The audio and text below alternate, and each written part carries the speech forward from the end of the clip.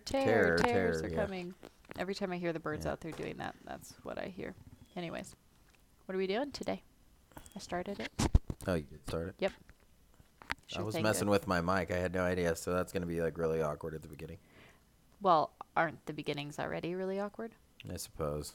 So I just start it randomly when you don't know. Surprise. Well, that's a good way to do it. Good morning, afternoon, whatever time of day that is that you're listening to it. Hello, everybody. We're going to talk about a requested topic today, It's actually a good by one, too. a lot of people. And it's a great topic, and it's an important topic as Christians. This is one of the things that you have to remain conscious of every single day. I mean, this is something that affects your everyday life. This is something that,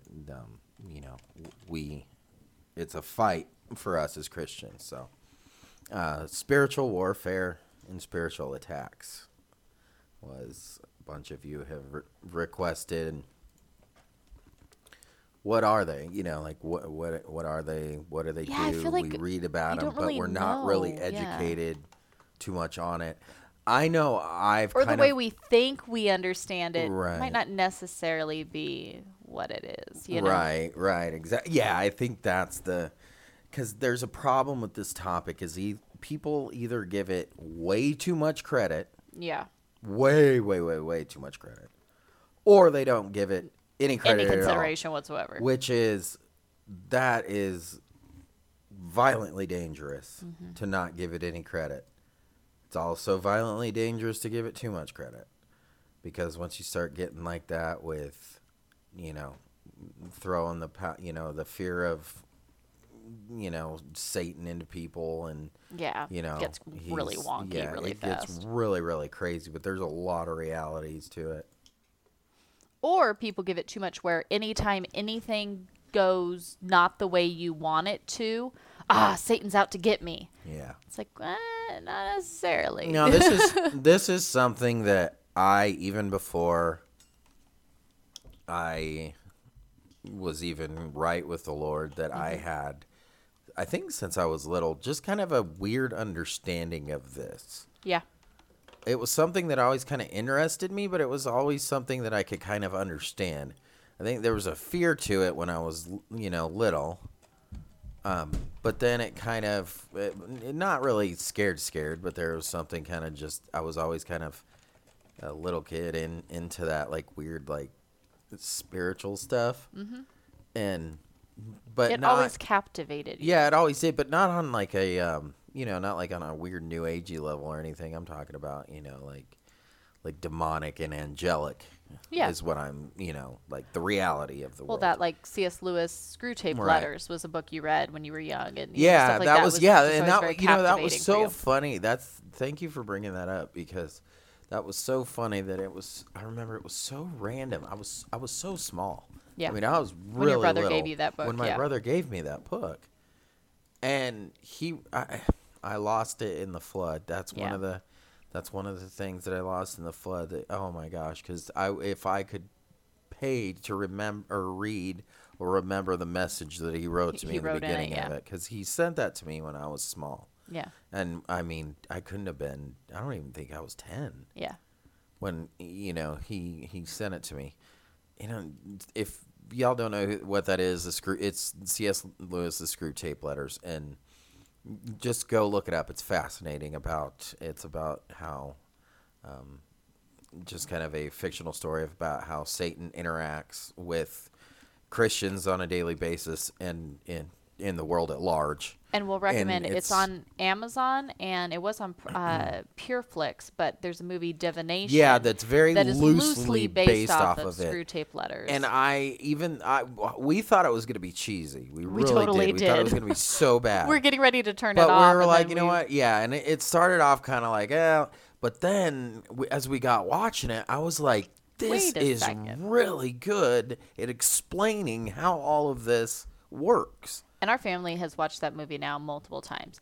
Heads up, if you do go watch it, there are a few scenes that are like, who like Yeah, like legit creepy. they are. That Yeah. they scared us really bad But, the first time, but you now know, we know they're there. Even though it is, I'm not saying it's not cheesy a little bit, but it's, it's really, I would call it one of our family's like favorite movies just Yeah. because of the way that it gives you that Accurately portrays yeah, the it does spiritual battle. through a fiction, fictional type movie of Yeah, we're not saying take it as like yeah, scriptural. it's not, absolutely not, but all of the things that are in that is basically the scriptural idea that you can put together of how this works. Exactly.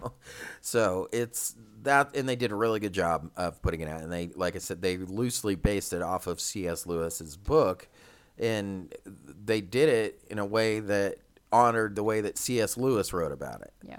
And because that was before divination. I remember because I read a little bit of that when I was smaller of that, and I remember being fascinated, but was like, you know what, it's still too young. I'm like, I'm still not ready for this. I'm like, it was really cool. Like, I understood what I read in like the first couple chapters, but then I was just like, I just kind of put it down being that small, and I picked it up a little bit later, but. I remember just being so captivated by like understanding so much on how much this worked, even at a young age, just from that book. So, I have read it since then. Yeah. And it's still, it's amazing, and I think everybody would benefit from it.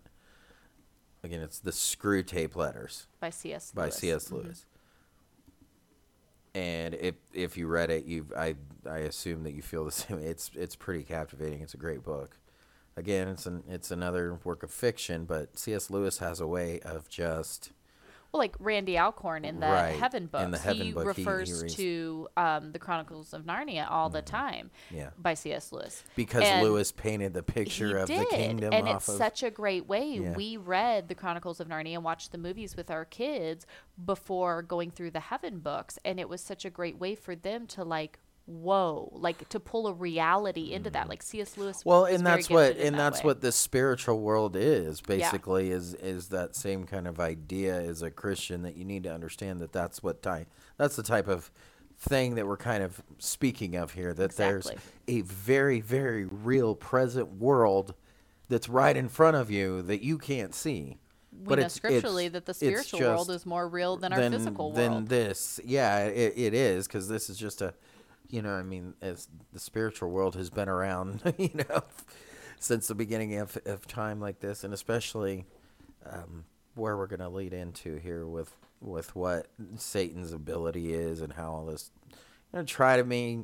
I cannot cover every single scripture on this topic. I will definitely link a bunch of stuff on here, so I will only be working from a couple different specific scriptures here, which I normally don't like to do. I normally like to have like a whole list, and there is. But I would also like to talk on every single one, and it's gonna be that we'd be here for like 5 hours. Yeah. Nobody would listen to this. It would be a So long time. I want to make sure I keep this kind of, at least a little bit focused here. But I will definitely post links and everything to either articles or scripture links for a lot of this, because the Bible has everything to say about this. This is Oh, completely. where we understand and learn a lot of things. And the Bible will take you outside historically, because it will lead you to looking up a lot of either places or things. We talk. This was hard because this is going to be part, I guess, a spiritual attack episode, but also a pink elephant episode 2, because at the beginning of all these spiritual attacks, we have to go to the garden, of course, in Genesis, and Satan deceiving Eve. But you also go forward a little bit further to Genesis 6, and we get into the Nephilim. We get into the angels that had left their. You're not going to do a separate pink elephant on this? No, it's hard not to tie. I guess I still will, so I guess I won't say too much about it. But basically, what happened in Genesis 6 has a large effect on demonic forces and It spirits does, yeah. today in our daily, Where she world talking about how lives, much the everything Nephilim right now. spirits are at work Right. around us, and people are like, "Wait, what? Wait, what? Yeah, What are you talking you have about?" no idea what you're talking about. We know from Genesis 6 that there's a certain group of demons, Fallen angels. fallen angels, that were somehow so bad, and we know what the somehow is, because they had left their place in heaven and they came down to earth and slept with women and took women as wives here on earth. Yes, angelic beings took literal human wives Yep. and they Like impregnated them. literally, all this has stuff happened. Yeah. Yep, they impregnated them and they made giant demonic babies. Hmm. These were fallen angels, so these were demonic heavenly beings because they left their place of authority and took wives. So that means that they left God's presence. There's a lot. Sorry, the dog just walked in. Yeah, the dog so just came in, it's all right. took wives. Yeah, took wives. It's And a this demonic. will all be on a pink elephant, but this is all biblical. I know this sounds crazy, and this is a lot of people don't talk about this. I know a lot of churches John MacArthur talks about it, and he does a great job with it too. But this is your, but it was a certain group of them. It was not all demons everywhere. It was these ones were really really bad. So bad that when they did these things, they had these giant demonic babies that ended up. The Bible, that's basically what the conditions of the flood were all about. Well, because I think most people believe that Noah's flood was just people were really bad. Right. And it's like, well, people were, and their minds were And constantly sorry for on stumbling evil. over that. It's just like, man, I know some people haven't heard this before, so I don't want to sound super crazy. Yeah, trying Because to. I know this is new to people, a lot of people. So obviously, at the time of the flood, things were bad. Yes, completely with people, and there's a lot of issues and Sure. stuff there. But But there was- bigger underlying factor. There's a bigger underlying factor, and the factor of that was He's half these human, half people. human, half They're the giants. demon giants that we're not talking about like Goliath 9 feet tall. Oh no, we're talking like giants. 30. Yeah, we're talking about literally like 30-foot tall giants. They have found giant skulls on every single continent in the world. Yep. And they have found there's plenty of research there's plenty of crazy research. Now, this Nephilim topic can take you to space, dude. This can take you completely out. And you have to be careful with this.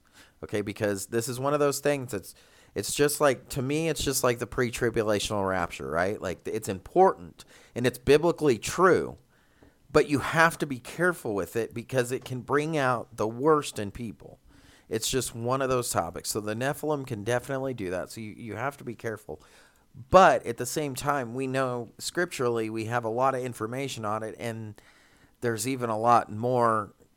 I don't like to recommend, extra biblical books that were not included in scripture, especially ones that have had issues, serious heretical issues in them, like Enoch, like the later versions of Enoch. There's some heretical problems in that definitely were nowhere near close to anything that we can harmonize with our scripture and that stuff. So we know that stuff to stay away from. But in in 1 Enoch, which is the first book of Enoch, this book is still included in a lot of different Orthodox. Orthodox churches in I think the Greek, or which none of that is affirming for our beliefs at all. But this book is still around, and at one time it was considered scriptural and canonical. But there's a lot of interesting things that go around the Book of Enoch, and I just encourage everybody to do their own research on it, because you can find it if you're discerning. You can get what's going on. Because we see that Jude quotes directly out of Enoch. We have Peter that quotes it, and even Jesus quotes it. And when you read it, you can harmonize a lot of it with what we have. Yeah. And it will make in our canonical books, which is our Bible that we have today, in the Bible that you're hopefully in right now. You can harmonize most of it with that. Some people have tried to do some crazy things in it, and I just don't think that that's right. But anyway, that book gives a lot more detail to this period of time with the select group of fallen angels, yes, and how this worked and how they made a pact on. Like, we're already in trouble, so we're all doing this together. Come on, let's go. Like, there's a lot of really cool information that will unlock a lot of understanding in Scripture, because a lot of questions that you have in there, you're like, that makes sense. And you have to, like I said, you have to be careful. You can't make and invent your own doctrines or understandings or anything like that off of that. But there's no harm in, if you can harmonize a book like Enoch with what you have in the scriptures that you have. And what I mean by that is be able to take the principles that Enoch's talking about. Okay, is this speaking of Jesus? Which, yes, Enoch is the first to actually directly speak of Christ, because Enoch was one of the first prophets, if not the first prophet, especially to announce Christ in his second return, which is mind-blowing. That Enoch prophesied the return of Christ. And Enoch is the seventh from Adam. Is the seventh from Adam. This is so early on. I mean, it's crazy, and it's directly so you can see that this is talking directly about Jesus' second coming. This harmonizes everything with the apostles. Even, I guess the point that I'm trying to make with the apostles quoting it is the apostles clearly there was clearly a book of Enoch's writings or prophecies or something that the Jews had at that time that they held as important, because if you quote out of a prophecy that Enoch gave, a lot of people think it could be part of the oral tradition, but you can do your own research, and there's many different theories, but I find that they had these, scroll. They had these writings of Enoch. These, so like I said, you have to be careful with the later books in it. But it'll give you an understanding of this group of angels and what the fallen angels and what they've done, and basically, they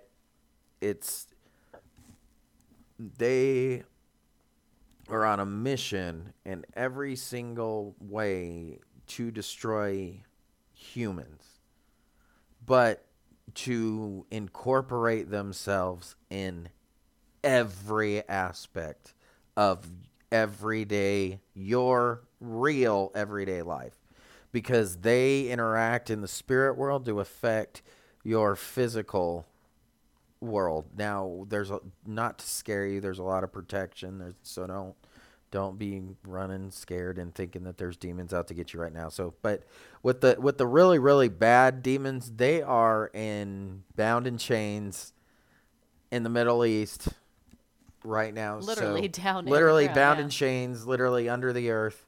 Which until the time of Revelation. Until the time of Revelation, until the time of judgment, as Scripture tells us, that's when they will be let loose on the earth for judgment, because that's how bad these guys are, and how how much they want to destroy. With these are Satan's like main henchmen here. These are his main guys. These aren't your little stupid little demon, which I think divination does a good job of showing this. There's kind of like this like Well, there's an order there's to a, them. there not all is the there's same. we don't again, this may sound weird to a lot of you, and it may sound kooky, and I caution you not to go crazy on it, but there's an order to Satan's kingdom that is, it's the same order of the way that Christ's kingdom works in the spiritual world. But I mean, his doesn't hold any power, and his is very, very limited.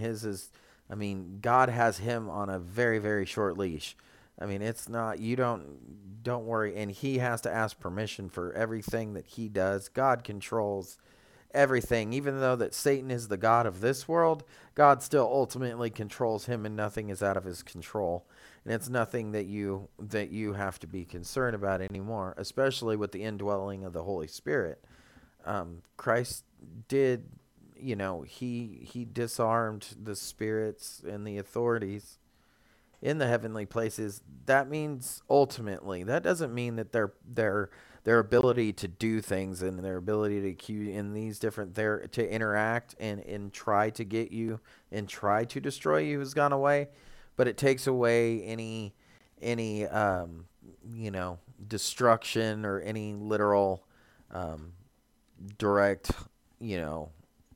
harm that it could cause you, as far as losing your life or something like that.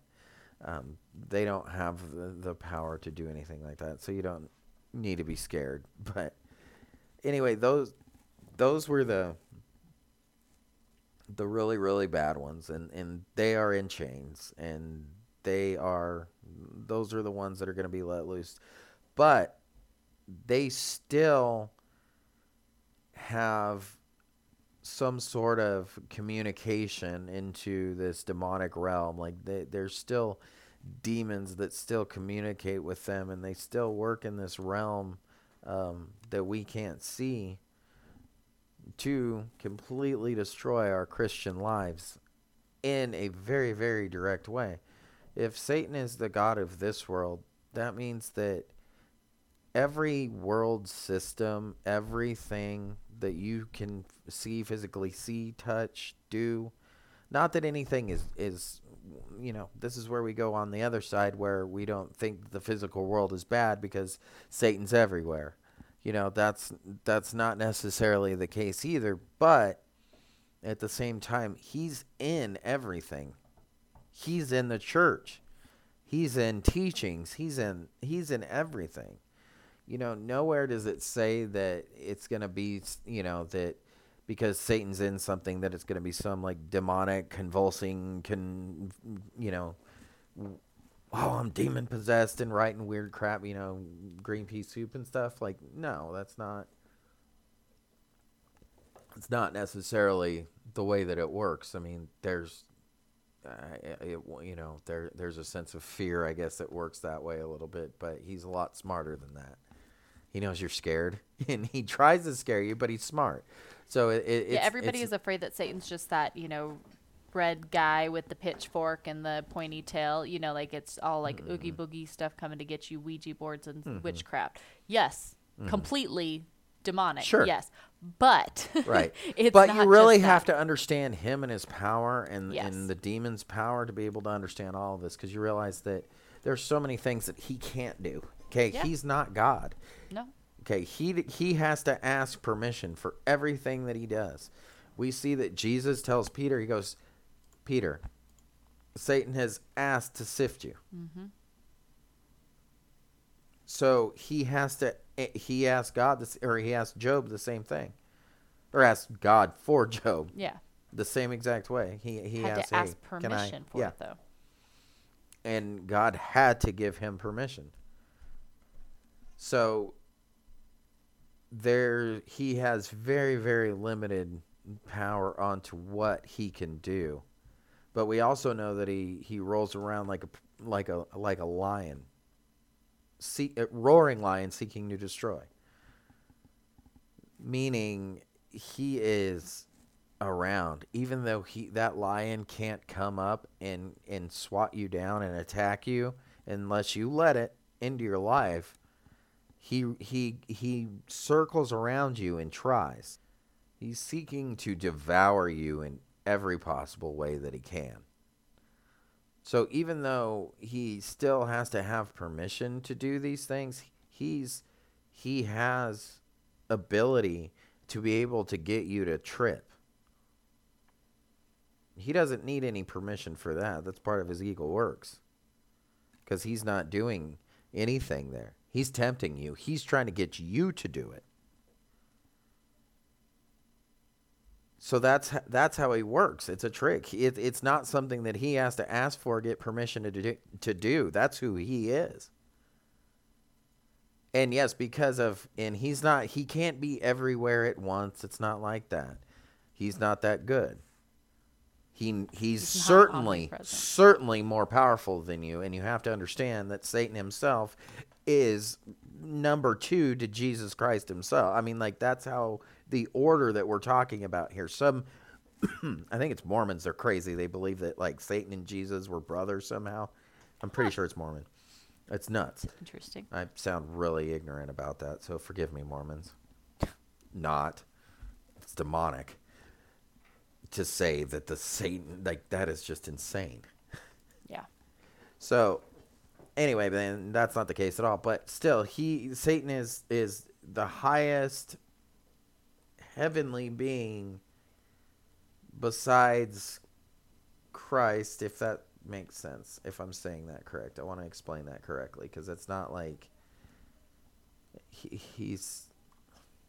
It's like not a literal order there, but he was. It's just representing that he was very, very high up in God's direct presence, and we can see that the angels that are in God's presence, like Gabriel and Michael, Michael the archangel. We know that we have because there's an order angels. To things. There is an order to things, and we know that Satan was the top order of those things. So he was definitely.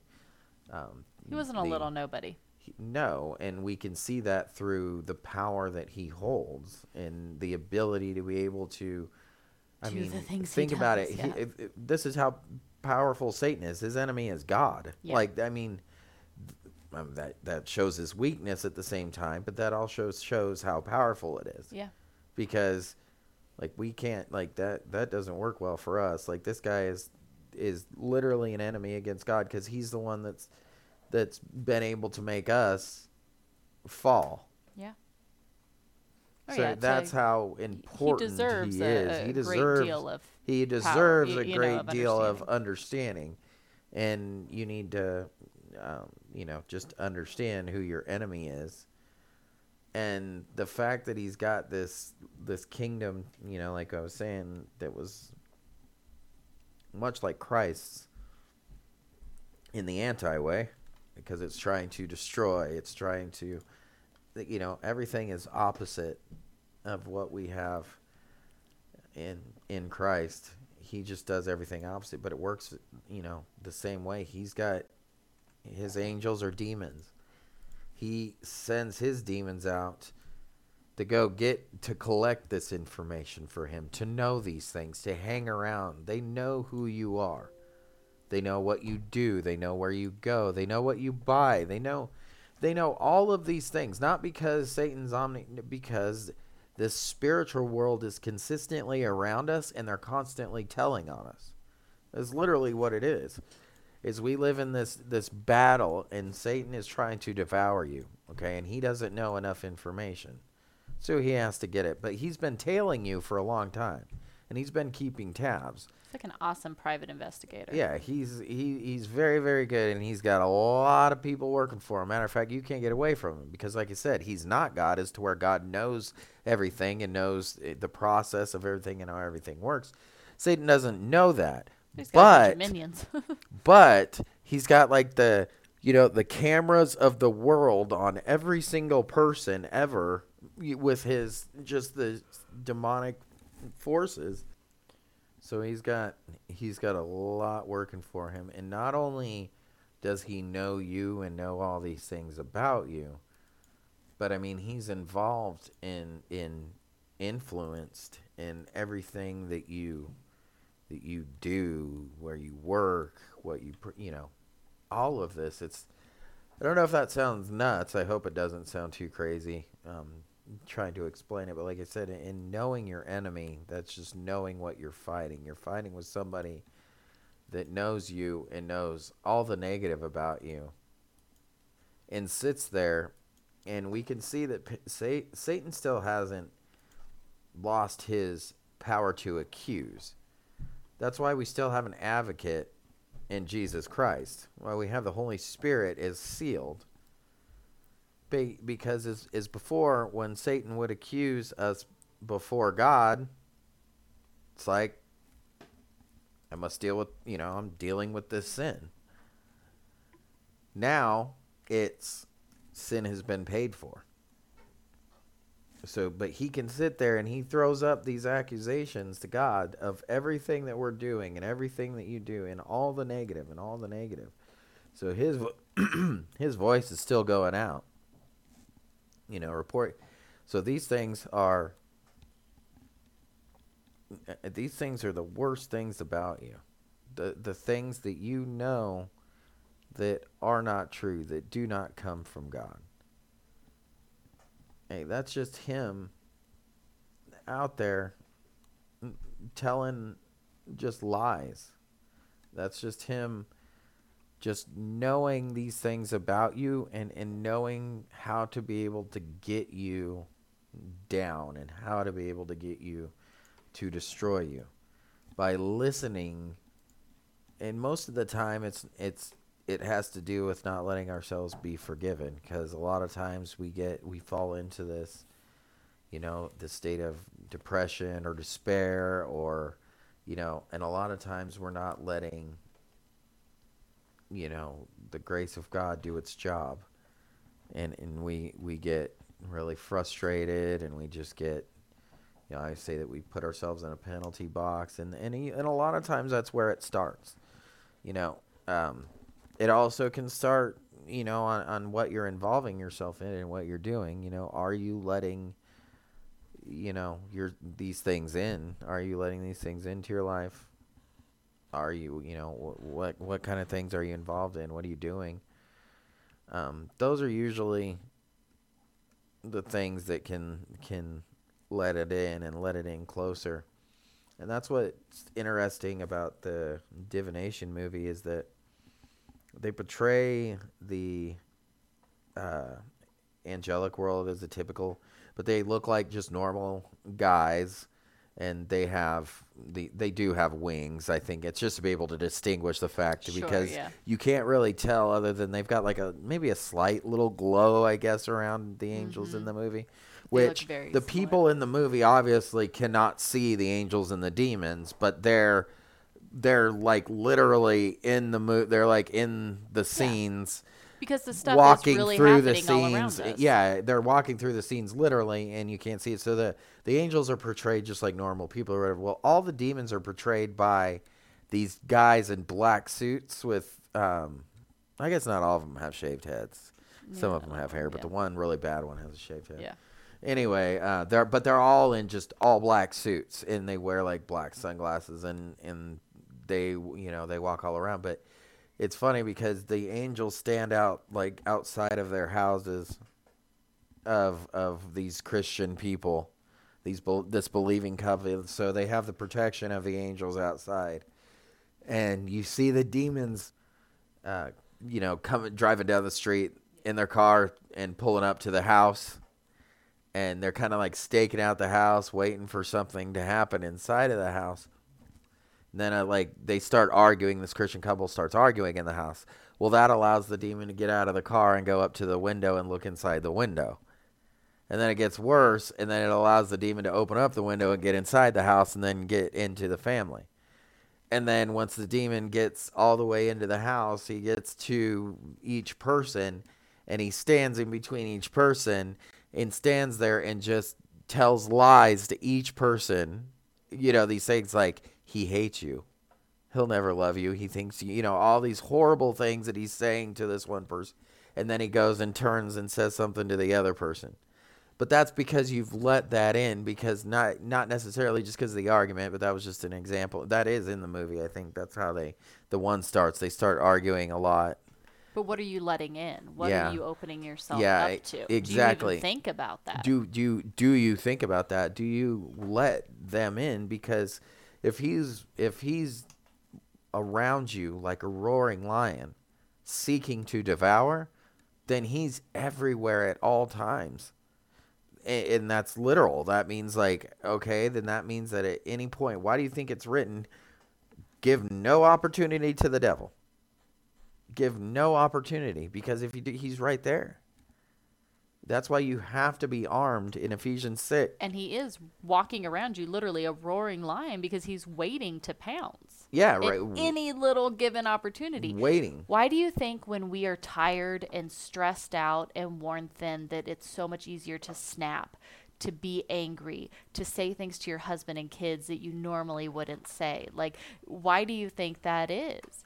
Because the more and more that he can use this world to wear you down, the easier it is for him to get at you. Yep. I mean, why do you think, animals hunt down the sick and the young and the wounded and the things like that? They look for things and then they go for kill shots.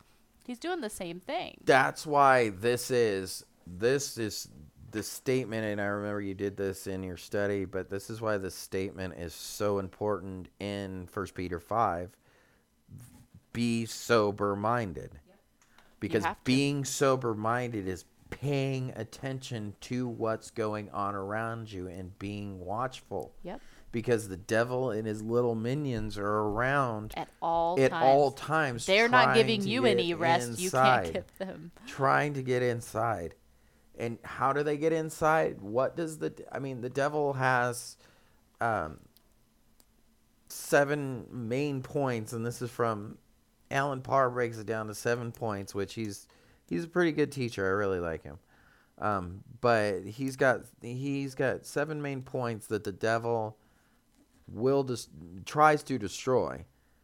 And he wants to distract you. He wants to discourage you. He wants you to have discontent. He wants you to be divided. He wants you to have doubt. He wants to deceive you. And ultimately, he wants to destroy you. That's a perfect list. Yeah, it was that's why I wrote it down. I was like, dang, that's really, really good. And that's a really good way to think about it. So grab if you should already have your Bible, but write this somewhere in there. I'll read all 7 again, just real quick, and you can write them down. Distract, discourage, discontent, divided, doubt, deceive, and destroy. Yeah. And those are the 7 points the 7 D's. Yeah. that the 7 devil demonic D's wants to how he wants to and how he can get into your life and what he can get you to do. Well, those are most of the time he can get you to do all of these things. He doesn't need to possess you like some crazy person and get, you don't need to be under The Exorcist it's here. like, we're not talking like the Exorcist, like you're no, he can get you to do it yourself. Yeah. We're great at destroying ourselves. That's perfect. And that's his main weapon that he uses. It's not, that's why, Paul says in Ephesians 6 that, our battles are not flesh and blood. They are against the rulers, against the authorities, against the cosmic powers over this present darkness, against the spiritual forces of evil in the heavenly places. Those are our battles. So those are real battles. Now, that's why we are told to put on the armor of God. Because the armor of God, there's only one defensive weapon in the armor of God. The rest is all offensive weapons. I'll go ahead just impromptu. I didn't even know that I was going to impromptu go to the armor of God, but I guess it just kind of rolls into it a little bit. It's the perfect way to go about it, though. For anybody that is dealing with this and trying to... Sure. Yeah, this is, so here, it's going to be Ephesians 6, starting in verse 10. Finally, be strong in the and I'm in ESV. It's fine. So I just don't want to confuse anybody. I'm in ESV. Finally, be strong in the Lord and in the strength of his might. Put on the whole armor of God that you may be able to stand against the schemes of the devil. For we do not wrestle against flesh and blood, but against the rulers, against the authorities, against the cosmic powers over this present darkness, against the spiritual forces of evil in the heavenly places. Therefore, take up the whole armor of God that you may be able to withstand in the evil day. May go back and highlight that. Well, I mean, you should have this whole thing highlighted, but that you may be able to withstand in the evil day, and having done all to stand firm. Stand therefore, having fastened on the belt of truth, and I'm sorry, that was 14. Continuing 14. Stand therefore, having fastened on the belt of truth, and having put on the breastplate of righteousness, and as shoes as your feet, having put on the readiness given by the gospel of peace. In all circumstances, take up the shield of faith, with which you can extinguish all the flaming darts of the evil one. And take the helmet of salvation and the sword of the Spirit, which is the word of God, praying at all times in the Spirit with all prayer and supplication.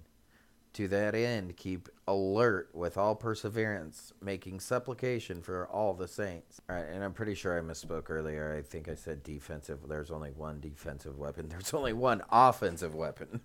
That's what I meant to say. Because the only offensive weapon in this list that we just read here is is God's word, the sword. So, in the sword of the Spirit, which is the word of God, that is what our offensive weapon is. The rest of these are defensive, right? We put on the belt of truth, having the breastplate of righteousness, shoes as your feet, having put on readiness given by the gospel of peace.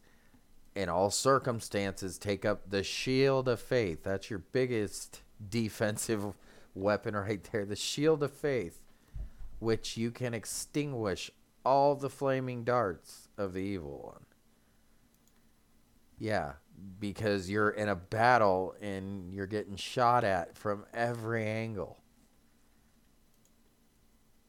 Praying at all times in the Spirit with all prayer and supplication. And to that end, keep alert with all perseverance, making supplication to the saints. That's be alert. We have to, but we have these weapons that we have as Christians to fight against these. Yes, we have a battle, but we have everything that we need. So yes, it's identifying the battle is huge. In realizing who Satan is and who his little minions are, it is very, very important.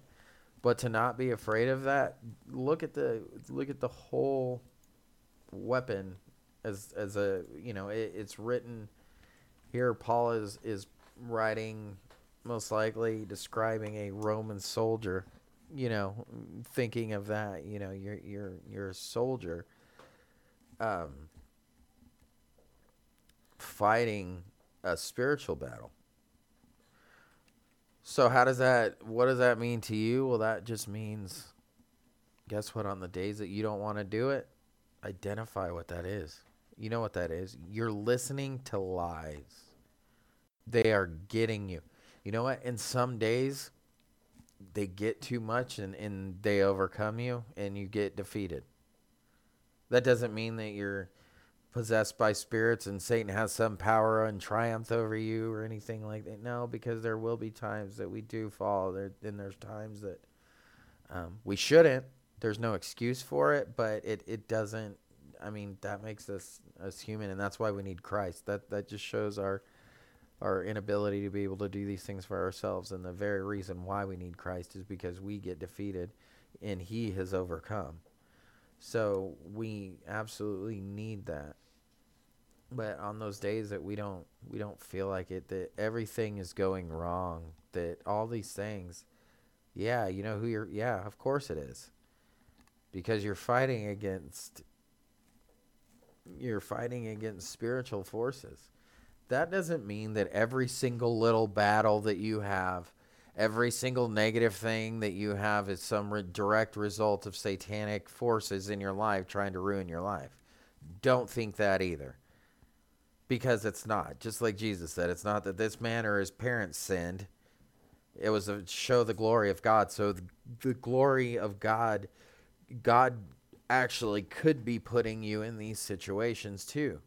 So maybe these bad things that happened to you in retrospect aren't that bad because God meant them for good later on in life. So you have to weigh what's going on here. But once you get stronger in the spirit and you learn how to take up this armor, you can be able to distinguish which darts are coming, what's coming from where. You can understand if the Spirit is leading you somewhere, or if God is leading you somewhere that is telling you shouldn't be. That could very well be His hand moving you through life, and you may think it's hell, you may think it's that, but it's not. It's God moving His powerful arm because He knows what's best for you, and it may not look good for you. It may look like you've done something, but that's not the case. That's not always the case. So you can usually tell, though, the difference between those. And then you can tell the days that you just look and you just know. You're like, nope, not today, Satan. Not today. Suck it, Satan. Yep. Because he's doing it. Like, he's trying. You know, you're like, oh, my gosh. This just won't stop. And it's just little piddly the more you little go, things. I think you can start to feel the closer you grow, the stronger you become in the spirit of the Lord, the more you can start to, I think, decipher, you know what? This is definitely a suck at Satan day. Like, it is attack after attack. You know, you can feel the difference in it. But then sometimes you can feel you're going through a hard time.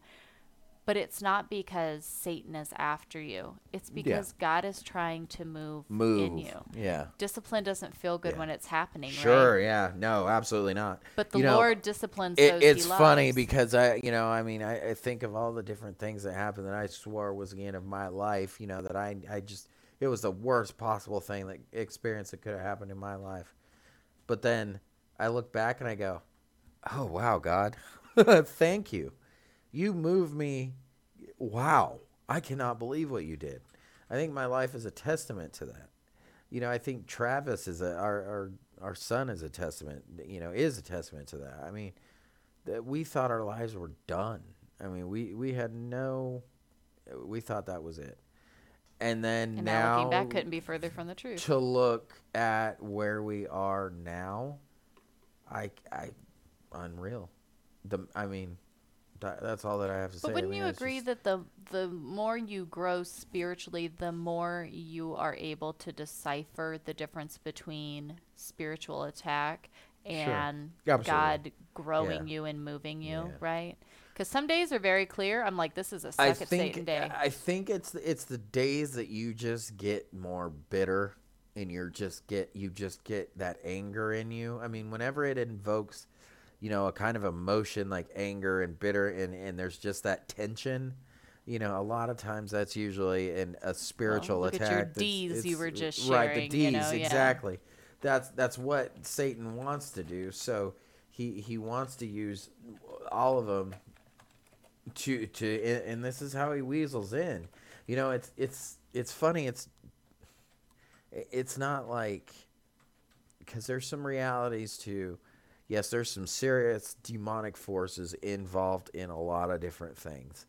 But, again, it doesn't necessarily mean that there's not demonic forces all around you and in front of you. You just can't see anything. You don't know. I've never touched a Ouija board. Right. I don't dabble in witchcraft. I don't, you can sit here and do all those things that are so clearly demonic. Be like, well, I have nothing to do with any of that. There wouldn't be any demons near me. They're all around you. Guess what? They're all around. The fact that you claim Jesus Christ and you are in your Bible, every time you do anything that is glorifying to God, that is just adding the target on your back for these attacks. It is. And so the more time you are growing and letting the Lord work in you and convict you and turn you away from the world, that's bad for demonic business. Right. They don't want that. So they're going to do anything they can to come at you, attacking family and friends Sure. and anything they can to try to get at you. Well, that's why we were reading yesterday in the music one that we did, but Manas Yahu's lyrics with King Without a Crown, with the demons surrounding me, trying to bring me down to negativity. It's exactly what it is. They're around you and they're yelling things. I always explain it to anybody that asks me like directly. Explain it. I was like, you ever watch The Walking Dead? Okay, you shouldn't, but if you did, If you did, you know what we're talking we know about. what we're talking about. But it would be like, you know how you always see the big barbed wire fences, right? Yeah. And then you see like hundreds of zombies in front of the barbed wire fences, like sticking their arm through, trying to get through. Sure. Right? But they can't break through. And then you see like the one dude standing there or whatever, just like looking at him or whatever, right? That's probably the best way to describe the way that the demonic world works, actually, to get your mind a real thought behind that, because those zombies, so to speak, there are reaching and clawing and hissing and yelling, trying to get your attention. They can't do anything. They can't get in and they can't destroy, but they can get you to listen, and they can get you to come closer to the fence, and they can get you to trip up real easy. So that's the way that I usually try to describe it. I know that's kind of a little bit elementary, but sometimes people need to understand the way that the demonic world works. It gives you a visual of it. You're sealed. They can't get through, but it doesn't mean that it's not going to happen. And yes, because we have forgiveness of our sins, and because we are supposed to confess our sins to the Lord, and Satan usually knows our sins very, very. Satan does know specifically our sins and what we've done in the past. Okay, none of that matters, because those are the things that he goes and just throws up to God to say, look, they don't love you. But they can't do anything, because we have the advocate of Christ. We have the Holy Spirit. But how often But you do see you that how start these to, things would absolutely destroy us, because Satan's saying, he did this, he did this, he did this. Look at this. Why aren't you doing it? He doesn't love you. Watch. If you do this, he'll completely not follow you anymore if you do this, just like we see in Job. Well, and we know that for people, I mean, even believers, holding on to past mistakes and past sins and beating yourself up is one of the hardest things that people have to deal with. Sure, and that's nothing but Satan. You listening directly to Satan because he's telling you these lies of things that you've done. You know them. You can't do anything about it. You know that. I think there's a Spurgeon quote. I'm going to completely mutilate it, but or maybe it's not. Maybe it's Edward. See, anyway. So I won't quote it because I don't remember exactly what it is. But it's it's pretty much they're saying these things, but we go, okay, so what? Yeah, I did every single one of those things, and I'm covered by the blood of Christ and I've completely turned away from all of those things. But see, you could see those things keep getting reminded you, and these are the demonic forces telling you, he's not going to forgive you for these things. He doesn't love you. You're horrible. You're not saved. Well, that's the greatest lie that he tries to get Christians to believe when they question their salvation. It's like, oh crap, wait a minute, how do I lose my salvation?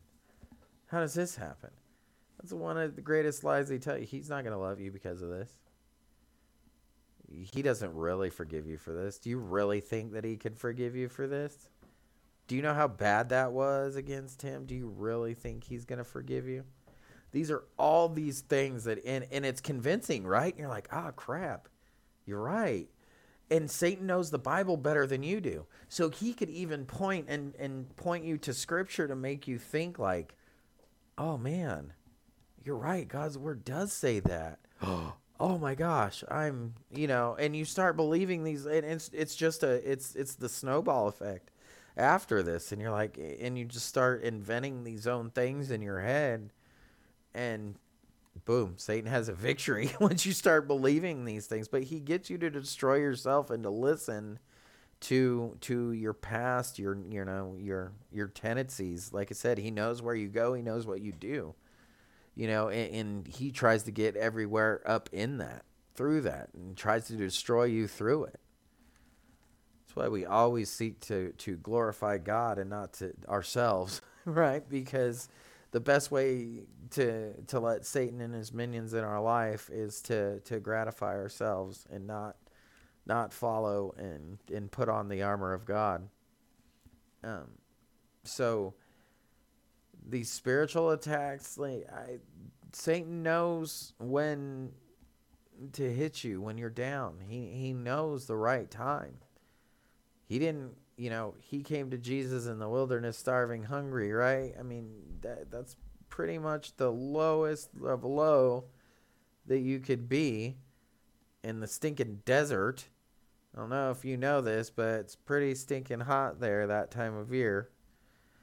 And, he's walking around just parched.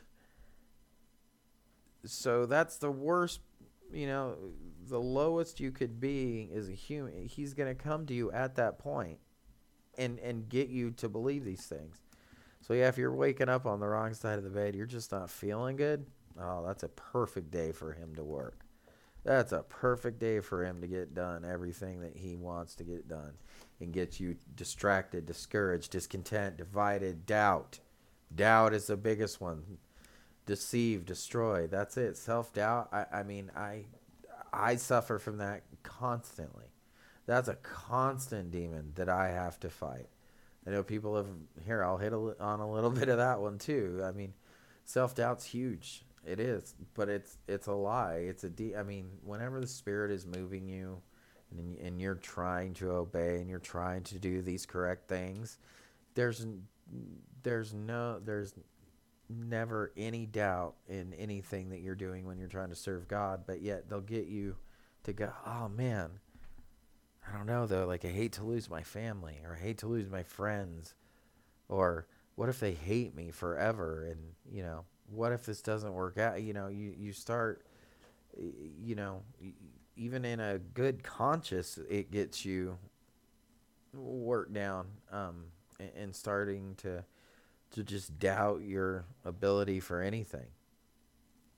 And so that one, that is one that I suffer with constantly in every single way. But those are, it's very, very real, but it's just all lies. It's just lies to get your focus off of God and off of your priorities. And it does. It says if we resist the devil, he will flee. We have to resist him, and we have to keep resisting him before it'll lighten up, but we have to resist it. And we can't give any opportunity for these things. So when you say, how do we have that suck at Satan attitude? You have to have it. There's no choice. Realize your life depends on it. Your life depends on it. You don't have a choice to live it. You have to. It's in some days, you know what that looks like? That stands you and you have a finger in the air with tears streaming down your face, and you're just saying no. Yep. No. And some days it'll take you down to the floor in tears, crying, pounding the floor, saying no, you're not going to do no. And that's how you do that. And it sucks. Sometimes they're I don't know what the level is of how this stuff works. I don't know. Like I said, though, he plays off of our weaknesses and off for the worst possible times. So that's going to definitely increase your chances for attacks when you have these. Not that there's anything wrong with our weaknesses, but we have to understand them. We have to know what we're dealing with and who our enemy is and what he will attack. So, these are our weaknesses, are things that we need to constantly be in prayer for, that God will turn these to strengths. Because once these are strengths, these spiritual attacks, they start to become less and less, and you learn how to deal with them. I know all of this is. I know this has been a long podcast of throwing a lot of stuff at you, but on wrapping it up, and I will do more on this because this has been a good topic. It's fun. It's a topic that not many churches, anybody talks about that in a real way. You know, I'm not being freaking crazy person over here, you know, that's doing these wacky podcasts on the spiritual world and being, you know, Rob Skiba over here. That's not.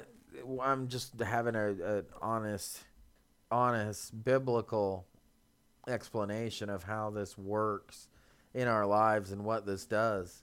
And this is something that we don't, you know, we just don't get an honest conversation about. So I know I'll do more, but I know I've thrown a lot at you, but yeah, the more that you focus on your weaknesses and turning them to strengths, the easier it gets. It does. You'll still have plenty of them, but guess what? You learn how to be able to deal with these things and these a lot easier. You'll think they just roll off. Like, yeah, whatever. Okay, that's going to happen today. Well, nothing I can do about that. Now, believe me, you're still human, so you still have a level of things that you just, you know, you have a breaking point. You know, everybody has a breaking point. However, in the spiritual battle, these things become less and less. They do. As soon as you work on your strength, and the more that you're on the Word, and the more that you're seeking Christ, and the more that you're trying to live a honest life, even though that you will have persecution on the outside, you will have peace on the inside of knowing that you're listening to the Spirit, the comfort of knowing that, in just doing, and it gets so much easier in fighting against the attacks. But you have to strengthen yourself in the Word. You have to make this a part of your life.